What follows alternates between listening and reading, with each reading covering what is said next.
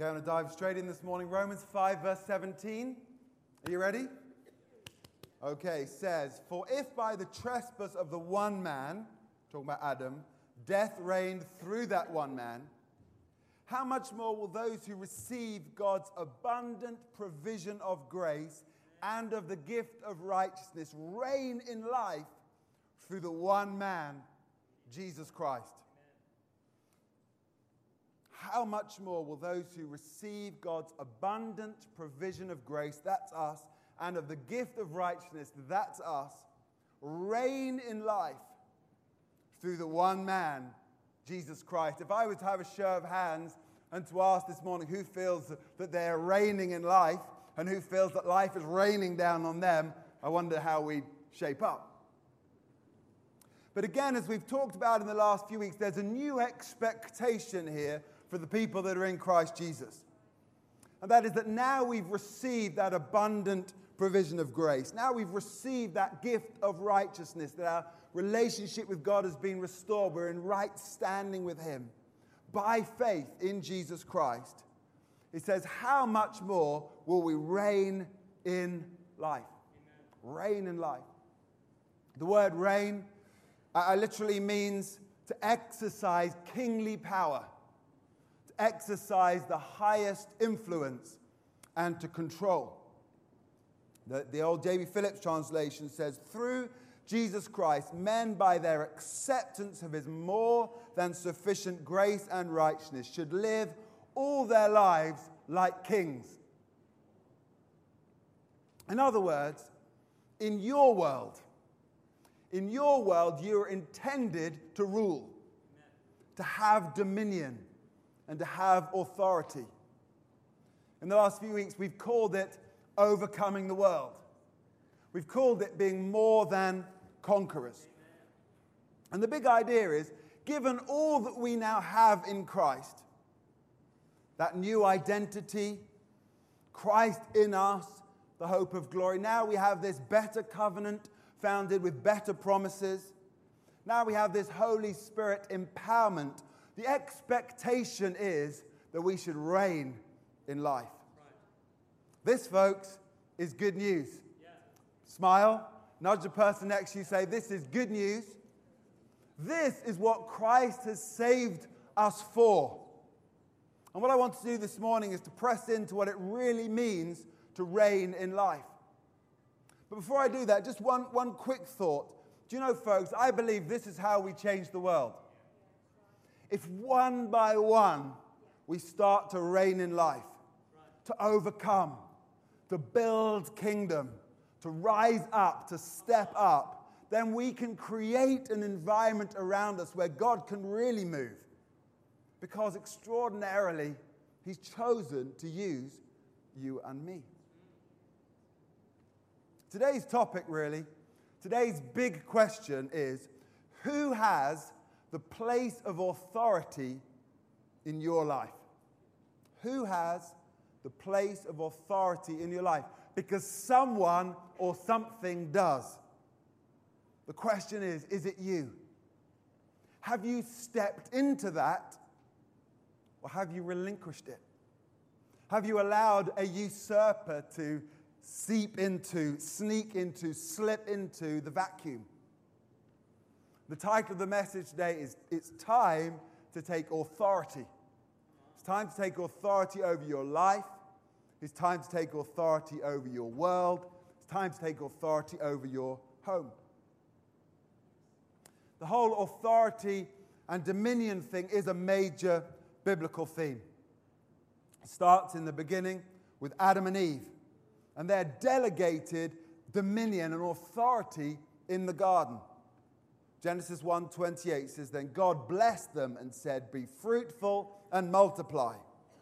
Amen. "Fill the earth and govern it.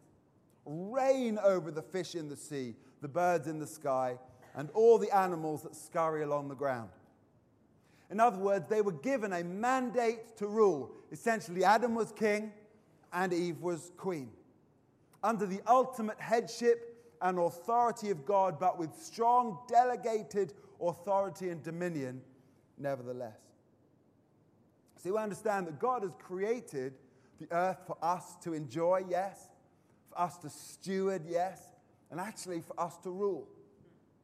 Using terminology that we might understand, it's as though God has given man a lease over the earth. And in essence, we are ruling tenants. We have rights and responsibilities. We have considerable power to influence. Unfortunately, as we know how that story unfolds, sin got in, and sin has thrown a very considerable spanner in the works. One of the major themes of the narrative of Genesis 1, 2, and 3 is how man surrendered that dominion, that authority, to the enemy. I'd love to spend ages looking at this whole thing, but for the sake of time today, just a couple of snapshots, really. And when they sinned, when Adam and Eve sinned, they rebelled. They turned their back on God, they turned their back on His word, and they submitted themselves to a new Lord. And his name was Satan. They inadvertently handed that dominion that God had given them to rule and reign in the garden, the rights and the authority, they handed it over to one who was nothing more than a thief and a liar and a murderer. No wonder in the next 4,000 years, things deteriorated fast. Contamination flooded in, hence the flood. The big theme at the moment, the movie coming out, The Flood. And there were 4,000 years of what I can only describe as struggle, really, leading to the next snapshot, which is God's intervention. And God sends a Redeemer. He sends a Savior, His own Son, whose name is Jesus. And very early on in Jesus' story, we see that the Holy Spirit takes him into the wilderness to be tempted. And Satan tempts him 3 times in 3 different ways. Here's one of them. Luke chapter 4, verse 5 says, "Then the devil took him up and revealed him all the kingdoms of the world in a moment of time. I will give you the glory of these kingdoms and authority over them," the devil said, "because they are mine to give to anyone I please. I will give it all to you if you will worship me." Quite the statement. And if you remember Jesus' response here, Jesus doesn't contest Satan's statement. He doesn't dispute the summary, which is that the kingdoms and the authorities of this world, says Satan, are mine to give. And what in essence he's saying to Jesus is, I know your assignment, and I'll give it all to you here and now. The authority, those kingdoms, but you've got to cut a corner and you've got to place yourself under submission to me. What did Jesus say? The next verse, verse 8, he said, the scriptures say you must worship the Lord, your God, and serve only Him. You see, Jesus' plan was so much better than that.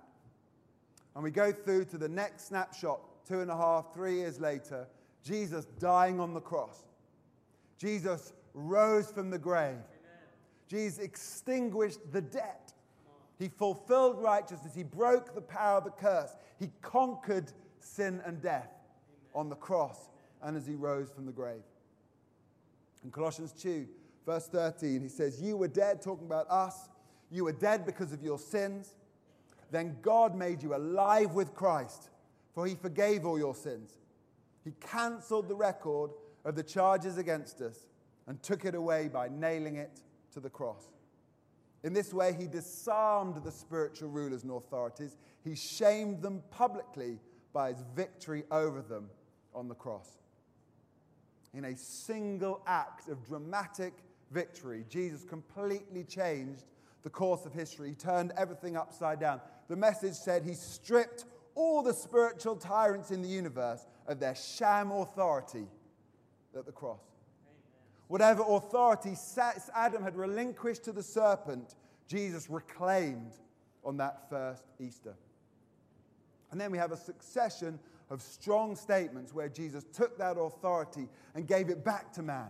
Just as God in the garden had given that authority to Adam and Eve and said, go and rule and reign, have dominion. So Jesus handed it back to His church. Matthew 28, verse 18 says, I have been given, Jesus speaking, His great commission, I have been given all authority in heaven and on earth. Therefore, go. He said, I have been given. It's mine. It's back in my hands. And it's interesting, he uses the word all. And I've said this before, but if Jesus has all authority, how much authority does the enemy have? What's the flip of all? None. None. No authority. And Jesus is saying, now I am recommissioning you to go out in that authority. And this verse here, Matthew 28, verse 90, is essentially a reissuing, a restatement of Genesis 1:28. The original commission, the handing over of dominion to Adam and Eve. In the same way, God gave delegated spiritual authority to Adam. Jesus gave it to the church. As we read through Jesus' writings, his sayings, as we read through Paul's writings in the rest of the New Testament, there are repeated statements that say, in my name, as my ambassadors, in my power, in my strength, and my place, go. Because you have authority. It's now in your hands. Luke 10, verse 19. Look, I have given you authority over all the powers. There's that word all again. Over all the powers of the enemy. And you can walk among snakes and scorpions and crush them. Nothing will injure you. Mark 15, 16. Jesus said, you didn't choose me. I chose you. I appointed you to go and produce lasting fruit so that the Father will give you whatever you ask for using my name. Power of attorney to use his name. Delegated authority to stand in the room as if Jesus himself was standing there. And it says the Father will give you whatever you ask for in my name. You're going as my ambassador with my invested authority. Matthew 16, 18. We've seen this verse in the last few weeks. Upon this rock I will build my church, and all the powers of hell will not conquer it. And then it says, I will give you the keys of the kingdom of heaven. Whatever you forbid on earth will be forbidden in heaven. Whatever you permit on earth will be permitted in heaven. In biblical writings, there are two strong symbols of authority. The first one is keys, and the second one is rings. And it says here, in this prophecy that Jesus makes in Matthew 16, says, I will give you the keys. Amen. Once I've died on the cross, once I've risen from the grave, once that authority has been given back to me, I will hand you out the keys. I will give you the power, as the old versions say, to bind and to loose. One symbol is keys. The second one is rings. Preached on this before. The prodigal son. The prodigal son who runs off with his financial inheritance, comes back broken, beaten up, squandered the whole thing, a life of sin, falling apart. His father runs to him, forgives him, receives him, and then gives him his true inheritance. He places on his shoulders the robe of righteousness. He places on his feet the sandals representing peace and freedom. Only servants wore bare feet slaves. Only free men wore sandals. And he placed the ring on his finger. That was his true inheritance. And that ring represented his authority. The Father was passing authority to the Son. We know the historical situation. There was a signet ring that the king has, or the Pope has, or the Lord has. And if they want to sign something into law, they place the symbol of the ring into the wax, and they probably take off their finger to do this, it would hurt. And they then seal the envelope closed. There's the wax sign that says, I wrote this. This has got my authority on it because I am the king and I am the Lord. What is said in here goes because I give you authority. Amen. We see that situation in the book of Genesis, chapter 41, when Pharaoh takes his signet ring and gives it to Joseph as he gives him authority over the whole land as they prepare for the 7 years of feast and the 7 years of famine. And the reality is we have been given the keys. We have been given the ring. We have authority delegated to us. Amen. Jesus saying, you receive my sovereign power and you use it for our purposes. That's good news. Yes. So, where does that leave us? Well, it leads us back where we started, in effect. We have that delegated spiritual authority. We've been given dominion. We've been given the mandate to rule in our homes, just like Adam and Eve.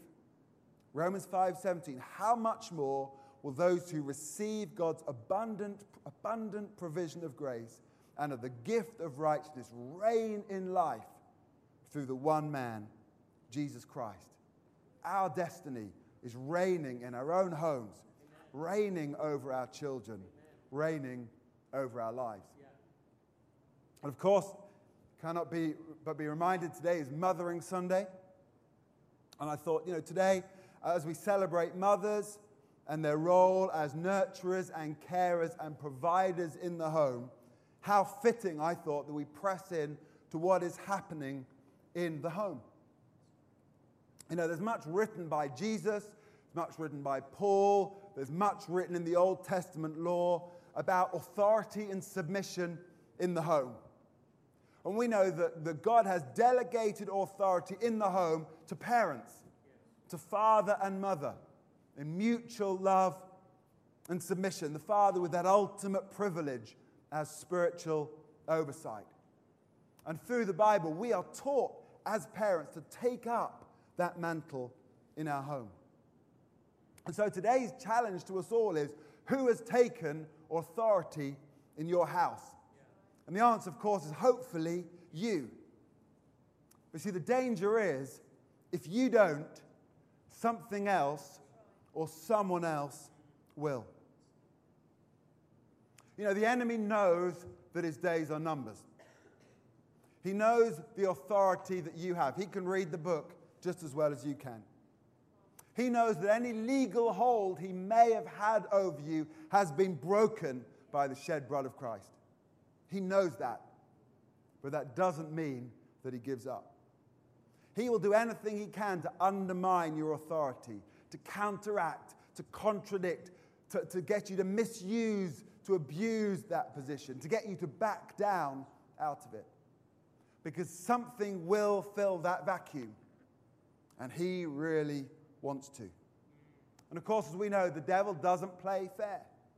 He cheats, he lies, he manipulates, he accuses, he uses fear, insecurity, inferiority, he uses doubt, he uses strife in the home, he'll even use children.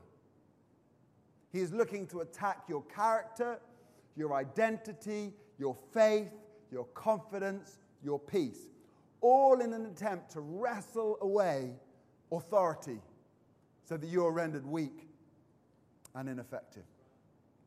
So that's the fight that we're in here. And the question is, who is taking the position of authority in your home? Who is taking the position of authority in your life? I'm going to break this down to 3 questions. We'll spend 5 minutes on each, and then we'll close. The first question is this: are you letting it happen, or are you making it happen? Question number 2 is, what sin, what attitude, what unbelief have you let in? Remember, there's no such thing as a perfect vacuum. Something is going to get sucked in. If you relinquish that place, something is going to get in to break that down. And the third one, talking really about how we use our authority, is what future are your prayers prophesying? I want you to consider this in the context of a family home. But I realize that not all of you are necessarily in that position. These principles apply equally to your own individual life. Okay, so you can look at it either way. The principles are true. So number 1, are you letting it happen, or are you making it happen? Anyone seen The Dog Whisperer? If you've met my dogs, you probably say I haven't watched enough of The Dog Whisperer, if we're honest. But if you watch The Dog Whisperer, it's all about who's alpha dog, isn't it? In our house, there's competition. I think it would be fair to say that I am alpha for the most part. After that, there's a bit of a scrabble going on between Ridley and Catherine. And then I think the kids, and then I think Chloe's the other dog. Ridley and Chloe, the dogs, in case there's any dispute in that. So there is this kind of pecking order thing going on, and there's a contest for it. But in your home, if the question is who is Alpha, the answer is it should be you. Because Jesus has delegated you that authority in your home and in your life. Deuteronomy 30 verse 19 says, "This day I call the heavens and the earth as witnesses against you, that I have set before you life and death, blessings and curses. Now choose life, so that you and your children may live." In other words, I've given you this choice. I've given you this opportunity to step into this. What are you going to choose for you and your children? Are you going to choose life, or are you going to choose death? Are you going to choose blessing, or are you going to choose cursing? I have given you, he's saying, I've given you authority over your thought life. I've given you the freedom to make your decisions. I've given you authority over your own emotions, over your own habits, over your own responses. Who has authority over those things? I do. You do. Those are things that I can control. And it's easy in life to blame the devil for all of your problems. And he is part of the problem. But the point is, you are the one in authority. You are the one with authority. So in your home, are you letting it happen, or are you making it happen? Who's making the major decisions? And on what basis? What role does God's word have in the way you live? In the way you steward your time and your money? The way you balance your priorities? Who is setting the spiritual climate in your home? Is it you? Is it your television? Is it the world's culture? Or is it you? Today's message is it's time to take authority in your home. Don't let it happen around you. You know what I mean by that? Don't let it happen around you and then complain that you're a victim. In Christ, you're not a victim. You're more than a conqueror. You're called to reign in life. Your destiny is to overcome the world. Don't complain that you're a victim. You're not. You have the keys to your house. Jesus has placed the ring on your finger. And if he has placed the keys to your house in your hands, that means you get to choose what you let in and what you don't. The message is, don't let the enemy in. Seize that authority. Refuse him any foothold. Don't let him take any ground. Bolt that door as tight, as close to him as you possibly can. Which leads to question number 2. What sin have you let in? What attitude have you let in? What unbelief have you let in to your home? Pressing pause for a second, just think about that. What have you allowed into your life? What have you started to tolerate? What have you compromised? You know, maybe there's a crack in that open door and something has sneaked in. It's seeped in. It's crept up behind you, and now in your life, in your home, it's taken a measure of control. Maybe it's gossip. Maybe it's a critical spirit. No one sets out determined that they're going to be a gossip or they're going to have a critical spirit. It kind of sneaks up on you. And you leave a door open, and little by little it grows until it's arrived in your life, and it's a big deal. Maybe it's unforgiveness. Maybe it's jealousy. Maybe it's compromise. Maybe there's an imbalance in your life. Again, no one sets out to be imbalanced. No one sets out to have their priorities, I think. Priorities all wonky. But little by little, if we allow the enemy in, you see, he's a thief. He's a liar. He's got no authority, so he's got to muscle, he's got to wiggle, he's got to seduce, he's got to trick his way in. And if we're not careful, we allow all sorts of things in. I preached a message about 3 years ago, I think, called "There's a Snake in My House." And I really enjoyed it. I think it went down well at the time. But I had a really strange dream. I'm not much of a dreamer, although I had a very strange dream about a giant crocodile last night. but it was in a swamp. It wasn't in my house, but don't worry about that. So in this dream, it was our family home.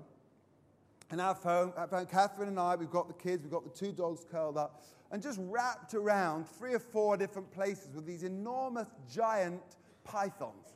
You know, pythons can be 20 feet long and big and thick. And they were just lying around. And you kind of look initially and think, well, that's really weird. Why would you have pythons in your house? Don't you know, they kill people. I mean, they eat whole crocodiles, if you watch YouTube.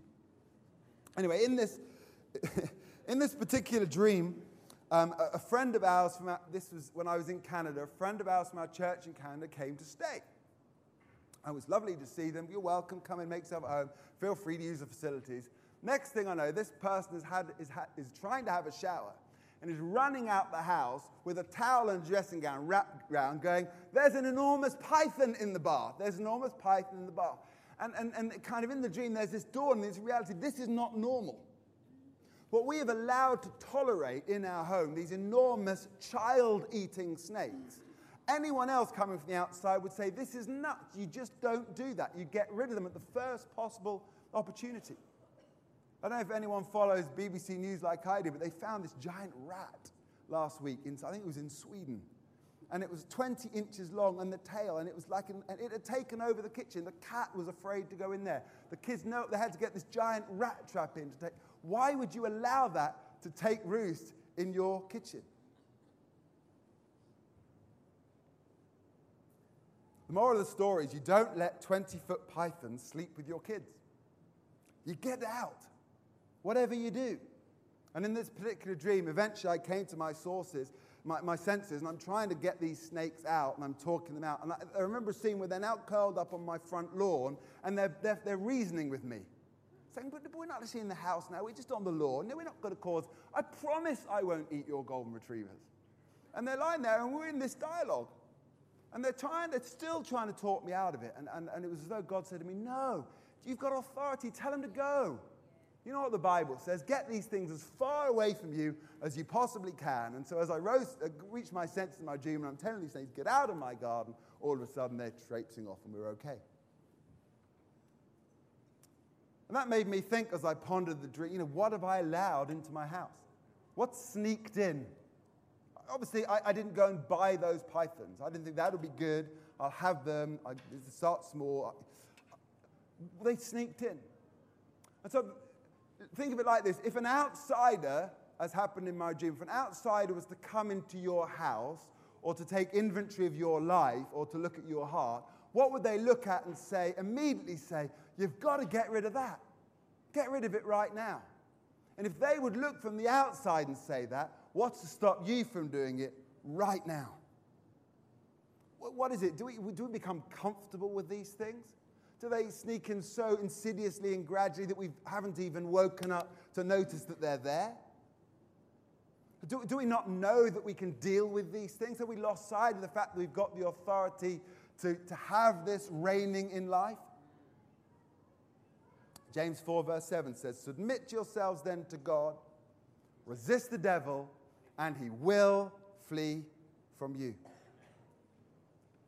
This verse tells us that we need to resist the devil and we need to submit to God, not the other way around. Why?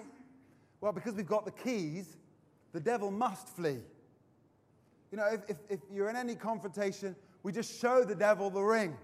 Just flash the keys out and say, I've been given that authority over my home. I've been given that authority over my life. Resist the devil, submit to God, and he will flee. The devil will flee. The danger is that we actually find ourselves passively submitting to the devil. How do we do that? Well, by accommodating lies, by tolerating compromise, by harboring bad attitudes. And no one sets out to have bad attitudes, they sneak in. Or by giving in to temptation, starts off little and then grows. So the danger is we're either passively submitting to the enemy or we're actually resisting God by refusing to believe his word, by refusing to respond to his truth, by refusing to walk in light. That's what we're going to talk about next week. But the good news is that in submitting to God, we have full authority to resist the devil. And he then has no choice but to comply. And if you will submit to God in every area of your life, the enemy will have no entry, no rights, no power, and no authority in your life. The question then becomes, what sin, what attitude, what unbelief have you let in? What is the python curled up on your footrest? It's time to take authority. Third one is, what future are your prayers prophesying? If we've been given this authority over our lives, over our homes, how do we exercise? How do we wield this authority? It's a good question. And one powerful way that we can take up this mantle of authority, if you like, is through prayer. You know, we have the privilege of setting the spiritual climate in our homes and in our lives. Deuteronomy 30:19. We get to choose. We get to set that climate. We get to sow the seed. We get to prepare the way. And the way we do that is by using the power of prayer to boldly release God's word over our homes day after day after day. You know, speaking God's word is incredibly powerful. In the New Testament, the word of God is described as being like a two-edged sword. You know, we know verses like Hebrews 4 verse 12, which says that the word of God is alive and active. It's quick and powerful. We know Jeremiah 1 verse 12, which says that God is watching over his word to perform it. Once you've spoken, once you've prayed out God's word over your life, God is watching over that word personally. He's invested in it. It's his word. It's his reputation. It's his truth. It's his power. He is personally watching over that word. That's why in Isaiah 55, verse 10, 11, it says, "So is my word," the Lord says, "that goes out of my mouth. It will never return to me void. It will always accomplish the purpose for which it was sent." Why? Because I'm watching over it. It's my word. God is a man of his word. Once you've prayed those prayers, it's in God's hands. It's his responsibility. So in essence, the prayers that you pray over your home are prophesying the future. Because as you pray out God's word, he's watching over that word to make sure that it comes to pass. So, how do we take authority over our homes? How do we grab a hold of it? How do we wield it? The answer is we pray over it. And we make a big deal of this in our house. We pray every morning, gathered round before the kids go off to school. And I pray, and there's quite a lot of repetition in those prayers. That's deliberate because I'm trying to teach my children how to do it. And I pray, and then Catherine prays graciously for me, and then my kids may pray too. But we pray scripture over us because we want God's word to be prophesying our future. Just a couple of examples, and then I'll wrap up here. Every day we pray as Isaiah 54 verse 17. Isaiah 54 verse 17 says, "No weapon formed against you shall prosper. No weapon formed against you shall prosper." It says, "Every tongue which rises against you in judgment, you shall condemn." We pray that over our family, over our home, every single day. Here's another one you can pray. I pray, paraphrase of this, Deuteronomy 28, which is the blessings of the covenant. You know, bearing in mind we are under a new covenant with better promises. So these promises are, 75%, the real deal's 100%, I don't know. Deuteronomy 28 verse 6 says, "Blessed shall you be when you come in, and blessed shall you be when you go out." I pray that over our family. "The Lord will cause your enemies who rise against you to be defeated before your face. They shall come out against you one way and flee before you 7 ways. Submit to God, resist the devil, and he will flee from you. Next verse, "The Lord will command the blessing on you in your storehouses and in all to which you set your hand, and he will bless you in the land which the Lord your God is giving you." Yeah. Wonderful. You know, we've been given delegated authority to pray these prayers out, and these prayers are prophesying our future. There are lots of other verses that I pray and I dip in now. This week, I don't know why, this week I've been praying Psalm 23 verse 6, which says, "Surely goodness and mercy will follow me all the days of my life." I don't know why this week I've been praying that one over my family. And do you know what? Yesterday, Saturday morning, we were sitting around and my Ollie was just singing that. Just making up the tune as he goes along. It's starting to seep into his spirit. You know, you have authority delegated by Jesus in your own home to set the tone, to establish the climate, to release his promises, to lead your families. And so we do it. We've got to do it. So the question then becomes, what prayers are you praying over your home? What prayers are you praying over your life? What prayers are you praying over your business? Okay, I'll wrap it up. I spoke really, really fast today because we were a short time. There is a tussle going on for authority in your life and in your home. And your degree of victory, whether you are an overcomer, whether you overcome the world or whether the world ends up overcoming you, whether you are over the circumstances or under the circumstances, you've got to have been here the last few weeks. Your degree of victory will depend upon the degree to which you have stepped in or backed off from that God-given authority. So I'll leave you with these thoughts as we take them to the Lord this morning and respond. Number one, are you letting it happen or are you making it happen? It's time to take authority. It's time to rise up. It's time to take it back. Who is alpha dog in your home? Because you get to make the decisions. You get to choose the values. You do. You get to set the spiritual climate. Don't let it happen around you. Don't let Mickey Mouse Clubhouse. Don't let whatever program. Don't let the soap operas, reality TV set the spiritual climate in your home. Grab a hold of that authority. Don't let it happen. Don't let it seep in. Make it happen God's way. Are you letting it happen or are you making it happen? Number two, what sin, what attitude, what unbelief have you let in? And I just encourage you today, I know that's a big question, just to take inventory. Just to ask the Holy Spirit, who is the convictor, just to reveal. He's gentle. He probably won't pour it all on you at once. Just one thing.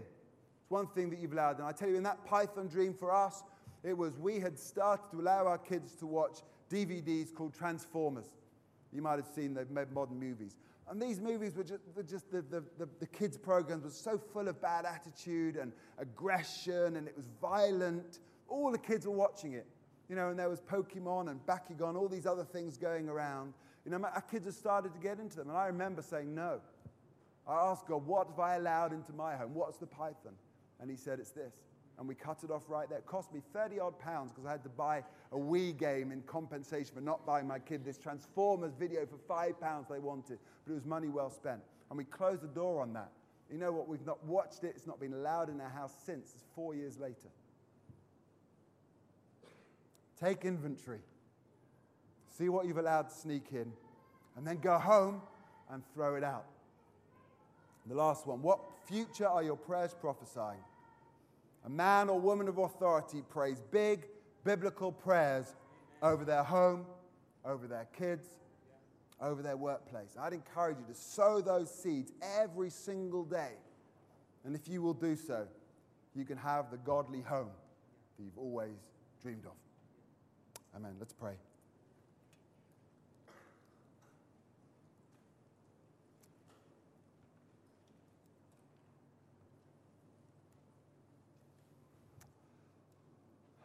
Father, we love you. We worship you. We're so grateful for all that you've done. We're well aware of the fact that there is a struggle going on. There is a struggle on a cosmic scale. Most days there's a struggle going on inside of my own head. There are struggles in my home. There are struggles in my workplace. I recognize that. I know that it's not cut and dry. I know that sin still has a stranglehold on this world. But I know that you're coming back one day. I know you will take your throne. I know that ultimately you are going to completely reclaim that dominion for your own. In the meantime, Lord, I pray over everyone in this room, Lord, that you would teach us how to stand on your word. That you would show us how to live the life that you've called us to live, in which we reign in life. Did you show us how to stand on your word, to to speak out, release your promises, to make the right decisions, to bolt the door closed. Show us how it is, Lord, that we can be completely submitted to you and completely resistant to the enemy. My dream, Lord, is for a church full of overcomers. It's for a church full of people who've realized that we have been given a mandate to rule and reign. It's time to take that authority over our own individual lives, first of all, over our homes, over our kids, over our workplaces, any area in which we have influence, any area in which we've been delegated authority. Help us to use that authority, Lord, for your glory. Help us not to shrink back. Help us to bolt the door closed so all these other things don't sneak in to fill the vacuum. But Lord, we want to stand up for Jesus. We want to stand up for truth. We want to do it your way. We want your light to completely overwhelm the darkness. And I'm convinced, Lord, that if we would do that, if we, your family here, would individually, collectively do that, and we can see transformation in this community, in this area. We can see lives change. We can see the kingdom come in power and glory like we pray over and over. So, Lord, my prayer is that this isn't just a nice message that we all get, particularly Jamie, get a little excited about. But, Lord, these are principles that we can grab a hold of. That as we spend a bit of time today just reflecting, Holy Spirit, that you would show us what it is that we need to do, where it is that we need to step up, what doors we need to close, what we need to throw out, exactly what it is we need to do to take the authority that you've given us over our lives and over our homes. Lord, we thank you. We bless you in Jesus' name. Amen.